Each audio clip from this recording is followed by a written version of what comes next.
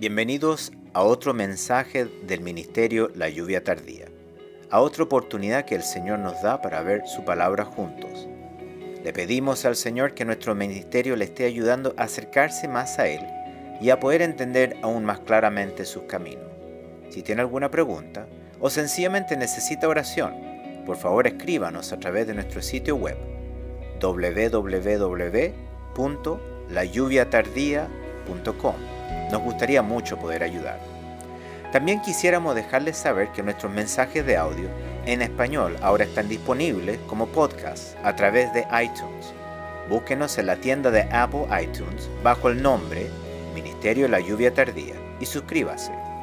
Oramos de que este nuevo servicio le hará más fácil mantenerse sintonizados con nosotros mientras escucha lo que el Señor comparte a través de nuestro ministerio. Y ahora dejamos con ustedes a la misionera Sara Mena para que comparta el mensaje de la palabra de Dios. Escuchemos lo que el Señor nos quiere decir.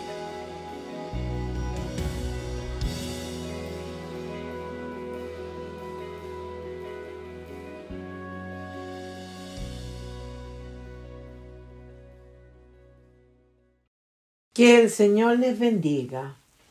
Hoy la palabra nos enseñará que Dios es Dios de orden. Y si Dios es Dios de orden, yo pregunto, ¿qué estamos haciendo con el mandamiento, con la enseñanza y con las reprensiones de Él? Porque Dios es la perfección del orden y por eso mismo que todos los que se acercan a Él deben ordenar sus vidas, sus sentimientos, su pensar, sus decisiones y todos sus pasos. Y algunos dirán, ¿y por qué tiene que ser así? Y es Dios el que les responde diciendo, ¿andarán dos juntos si no estuvieren de acuerdo?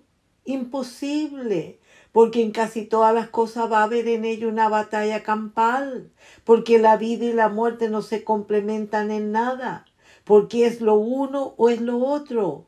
Lo mismo es la luz con la oscuridad, la verdad y la mentira, porque no puede existir unidad ni compañerismo ninguno entre ellos. Por eso mismo que su palabra nos aconseja respecto a esto, diciéndonos, no os unáis en yugo desigual con los incrédulos, porque ¿qué compañerismo tiene la justicia con la injusticia? ¿Y qué comunión la luz con las tinieblas?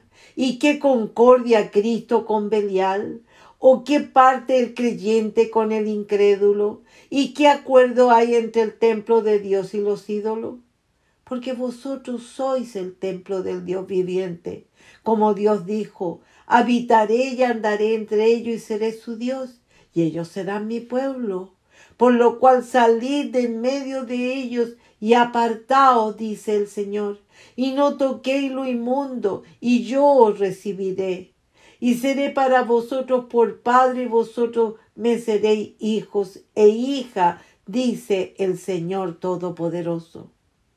Y ahí viene su consejo y exhortación, cuando a todos nos dice, así que amados, puesto que tenemos tales promesas, limpiémonos de toda contaminación, de carne y de espíritu, perfeccionando la santidad en el temor de Dios. Yugo se le da por nombre a un instrumento de madera mediante el cual unen por el cuello o por la cabeza dos animales de tiro, para que tiren unidos en fuerza del arado o de un carro, porque esto los hace caminar y trabajar unidos en la misma dirección. Por esto que ya no puede ir uno por un lado y el otro por otro lado. Por eso que ya están amarrados y unidos por ese yugo que lo hace esforzarse a hacer todo en esa misma unidad y dirección. Y en este mundo hay dos yugos en el ser humano.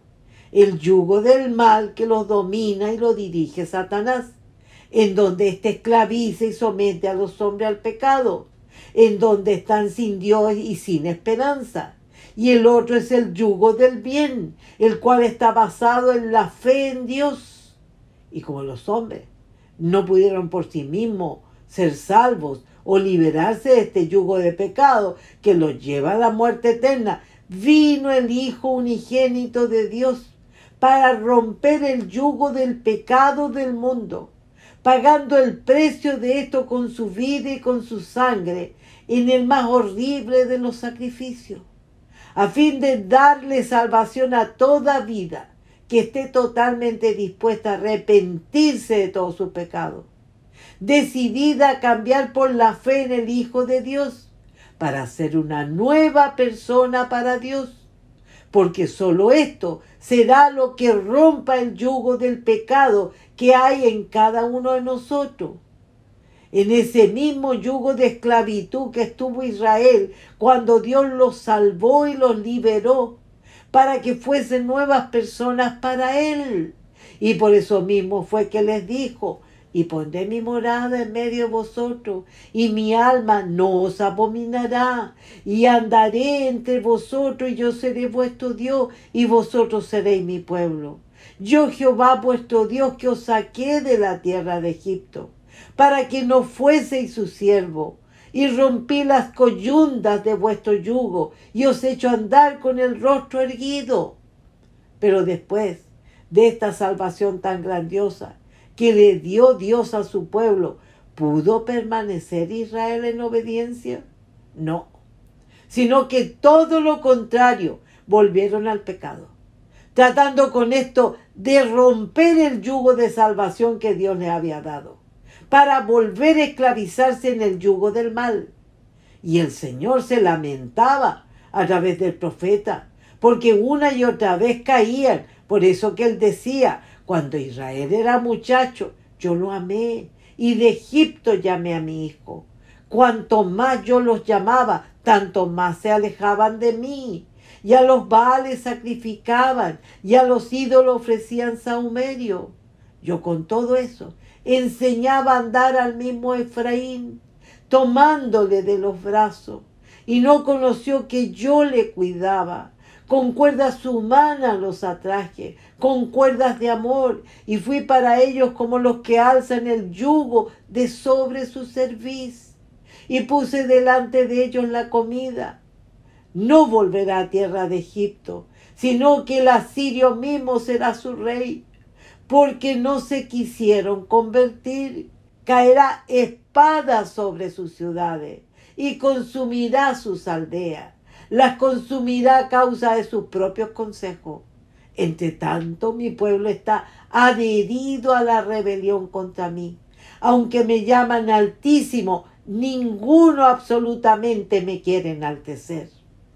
La única forma que se cumpliría todo esto iba a ser cuando viniera el Mesías, el Hijo de Dios, el Cristo, para salvar a Israel y a los gentiles, el cual sería llamado Hijo de David, porque así lo había dicho Dios.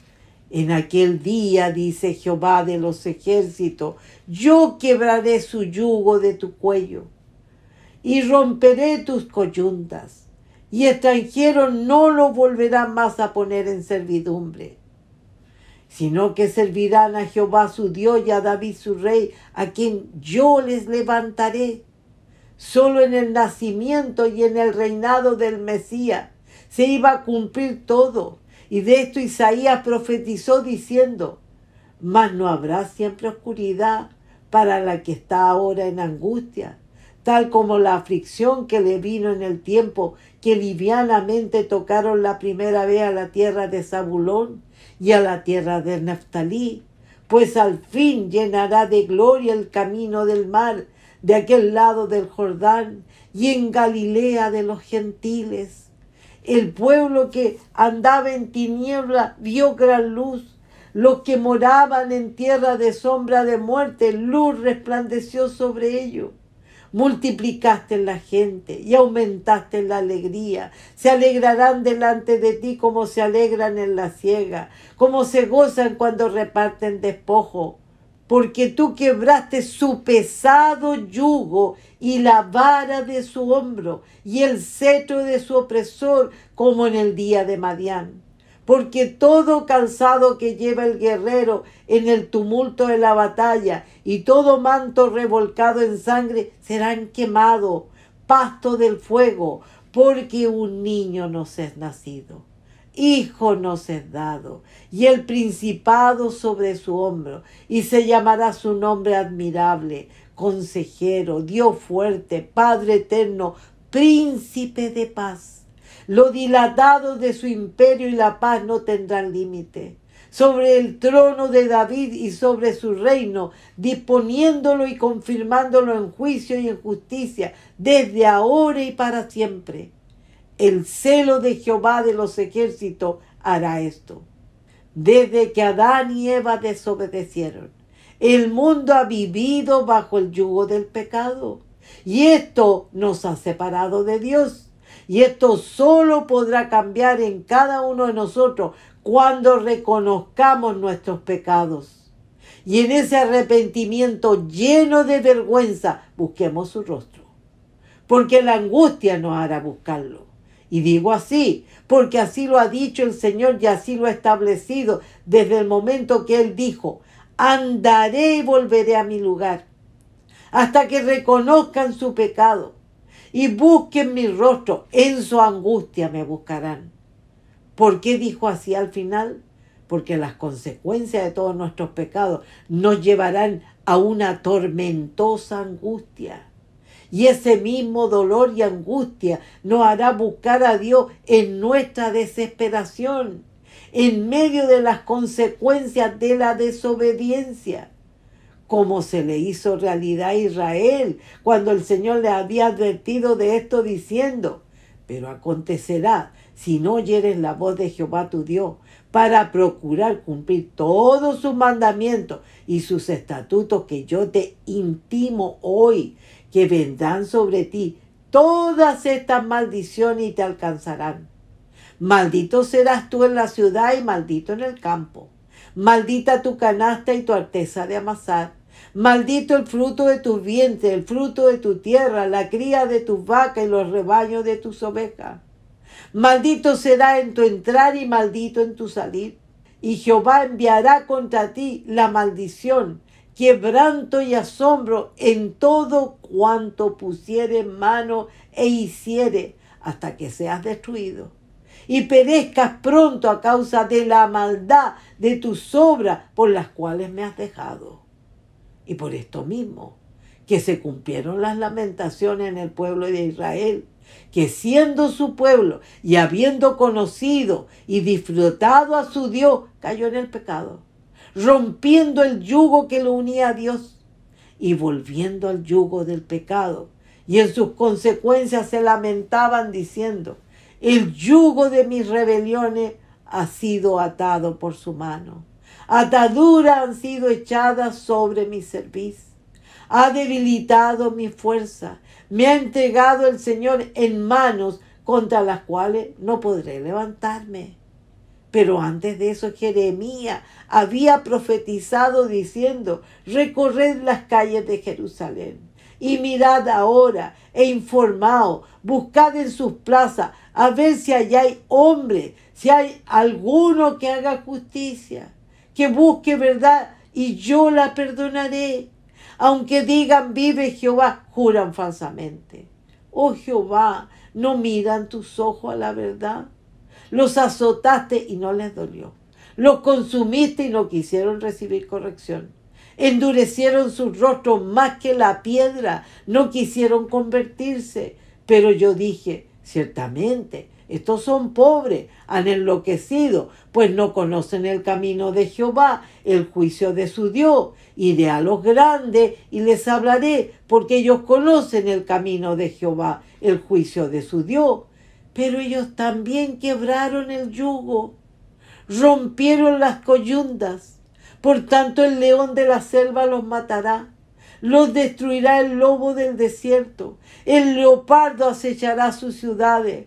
Cualquiera que de ellas saliere será arrebatado, porque sus rebeliones se han multiplicado, se han aumentado sus deslealtades. ¿Cómo te he de perdonar por esto? Es difícil aún para un Dios que es tan bueno y misericordioso.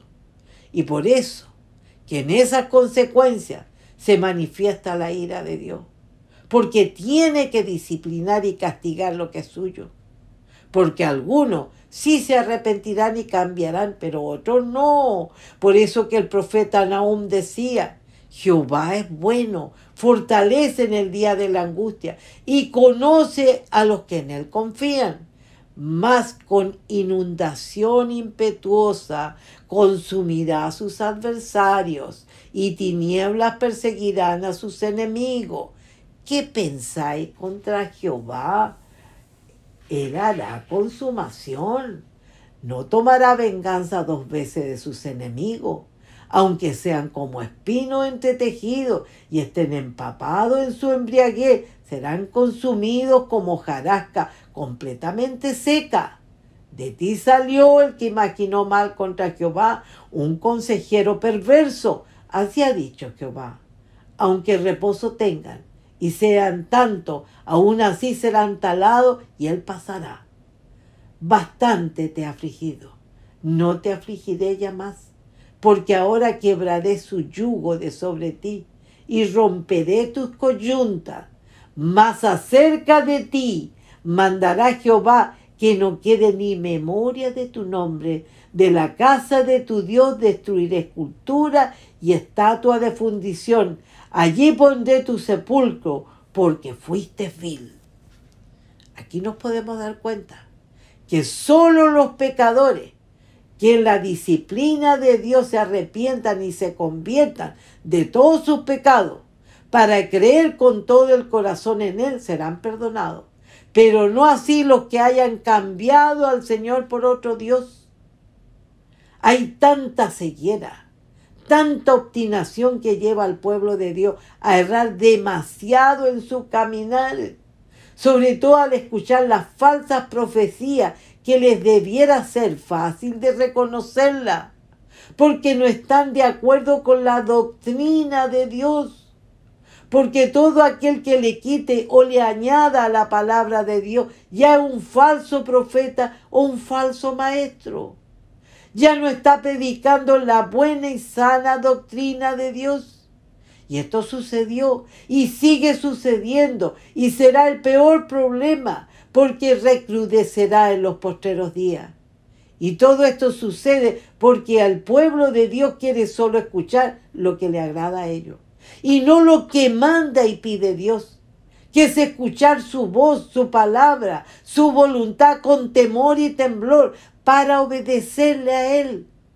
Como sucedió en la confrontación entre la falsa profecía de Ananías contra la verdadera profecía de Jeremías, el cual había dicho de parte de Dios: y a la nación y al reino que no sirviere a Nabucodonosor, rey de Babilonia, y no pusiere su cuello debajo del yugo del rey de Babilonia, castigaré a tal nación con espada y con hambre y con pestilencia, dice Jehová, hasta que la acabe yo por su mano.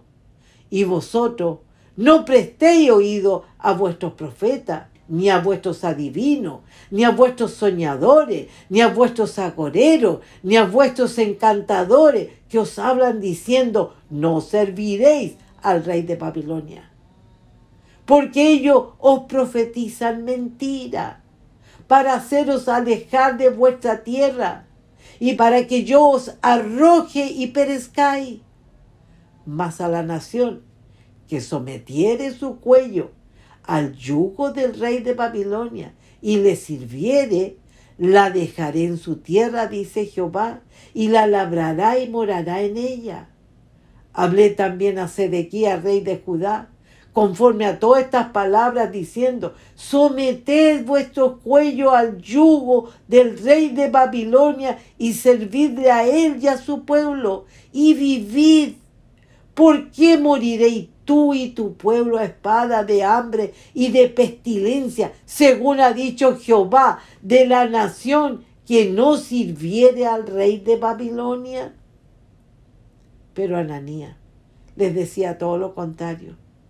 Cuando aconteció en el mismo año, en el principio del reinado de Sedequías, rey de Judá, en el año 4, en el 5º mes, que Ananías, hijo de Azur, profeta que era de Gabaón, me habló en la casa de Jehová delante de los sacerdotes y de todo el pueblo, diciendo: así habló Jehová de los ejércitos, Dios de Israel, diciendo: quebranté el yugo del rey de Babilonia.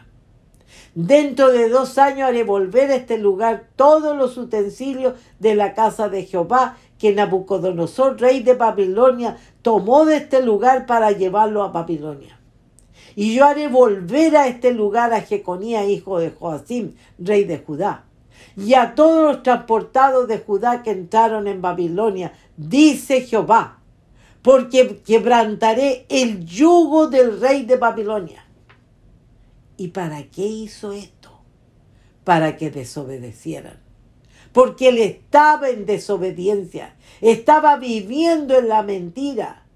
Porque él no había cambiado al no aceptar que la desobediencia traería más daño. Enceguecido en su pecado, les participaba de su ceguera al pueblo, haciendo que ellos no obedecieran la voz de Dios. Y más encima, molesto, quitó el yugo del cuello del profeta Jeremías y lo quebró.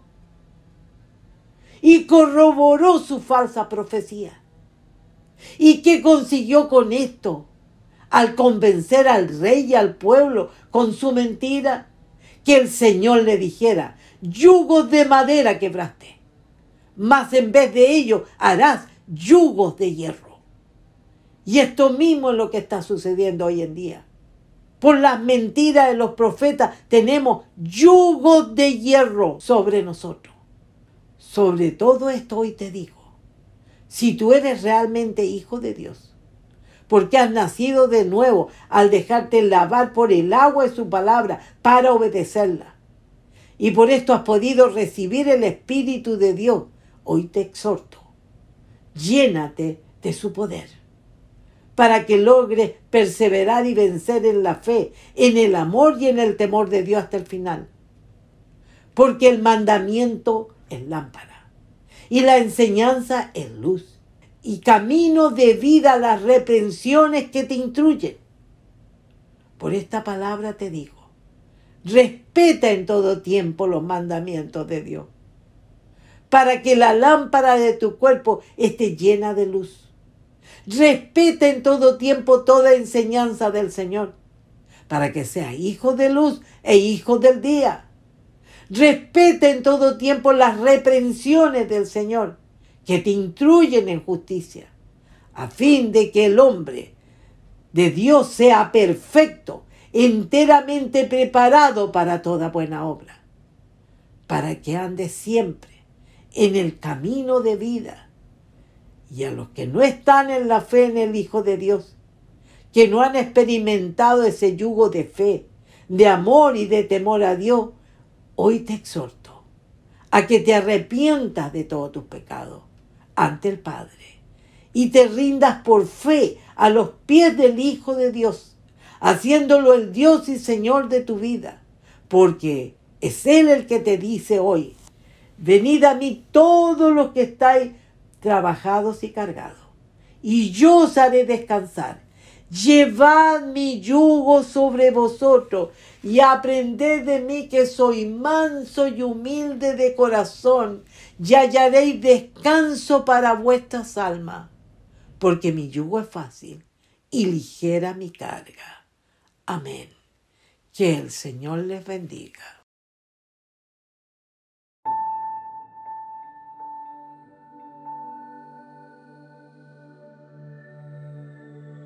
Por favor, únase de nuevo con nosotros la próxima vez para continuar viendo la palabra de Dios juntos. Por favor, escríbanos en nuestro sitio web si tiene alguna pregunta o necesita oración.